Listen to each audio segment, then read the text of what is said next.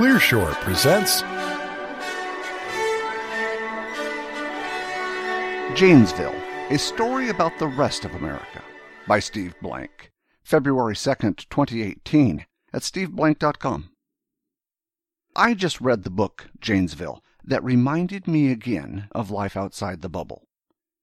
Janesville tells the story of laid-off factory workers of a General Motors factory that's never going to reopen. It's a story about a Midwest town and the type of people I knew and worked alongside.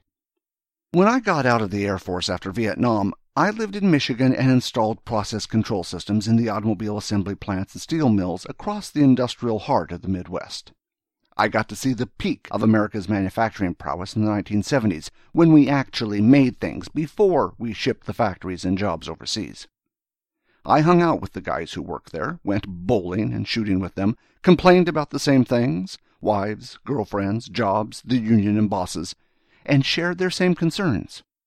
Janesville is their story. On the surface, the book is an incredibly well-written narrative over the course of 5 years, from 2008 to 2013, that connects the laid-off auto workers, job center retraining, union organizers, community and business leaders, and politicians. 5 stars for the reporting. But what makes the book great is that the story is deeper than just the people it follows. On closer reading, it busts the shared delusions about our economic system that requires our faith in order for it to survive.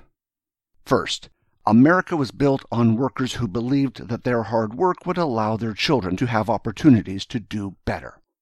The hard truth is that part of the Janesville story is about a generation of blue-collar workers who grew up thinking that a factory job wasn't just an entry into the economy, but instead was a multi-generational entitlement.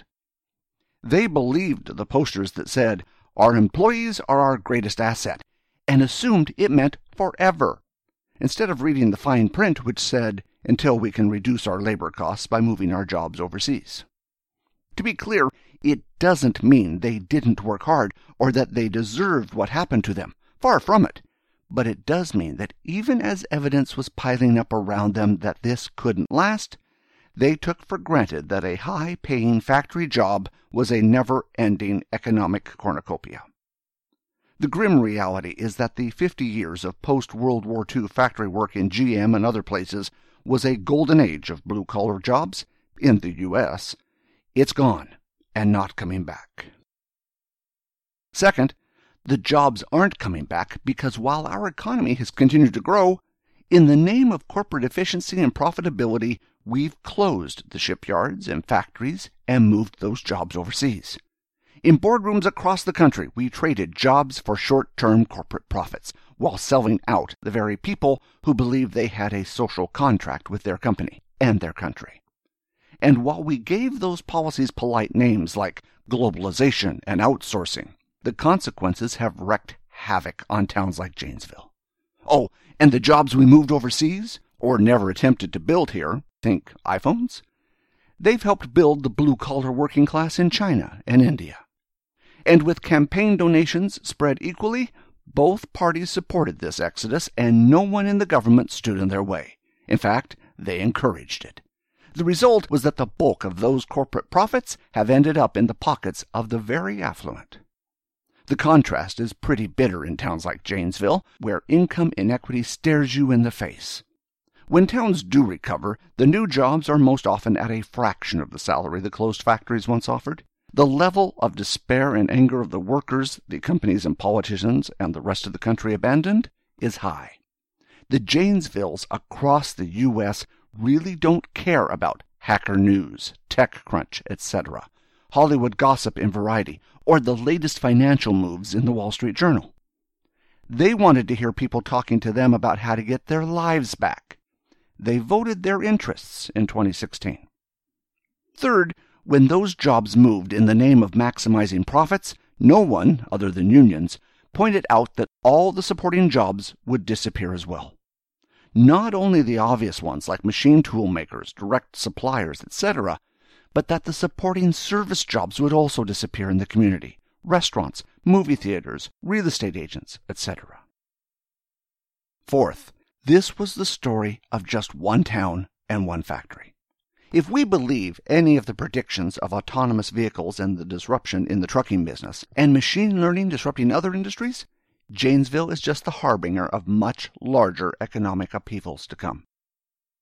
Fifth, and a critical insight that I almost missed because it was buried in Appendix 2, and a real surprise to me, was that laid-off workers who went back to school were less likely to have a job after they retrained than those who did not go to school. Wow. Talk about burying the lead. Skill retraining is a core belief of any economic recovery plan, yet the data the author and her associated researchers gathered shows that it's not true. People who went through skills retraining were worse off than those who went out on their own. Sixth, this means that in spite of their well-meaning efforts, both the jobs training people and the local boosters of Janesville Will Rise Again were actually doing the laid-off workers a massive disservice. The very things they were advocating were not going to help this generation of laid-off workers. I wonder if they've come to grips with that. Seventh, this raises the question of what kinds of skills training, if any, should be given to laid-off workers when the factory shuts down in a one-company town. My conclusion from the narrative that followed the families is that they would have been better served by basic training in the reality of their new economic context, financial management, and new life skills.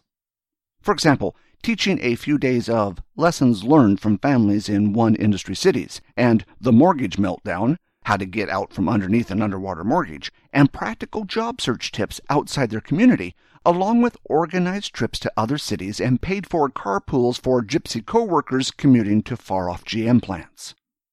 In addition, skills training in resilience, agility, etc. would have provided these workers with an education and relevant tools for surviving in the new economy. A great book that made me sad, angry, and made me think long about the consequences of not having a national industrial policy, and why, by using the fig leaf of maximize shareholder value, corporations and financial institutions have set it by default. It truly feels like a return to the Gilded Age. Worth a read.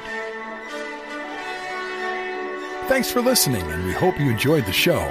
We would like to hear from you, so please send your thoughts to comments@clearshore.us or visit us at clearshore.us. If you would like this show delivered to you automatically, you can subscribe to the Clear Shore podcasts on iTunes. Wishing you all the best until next time.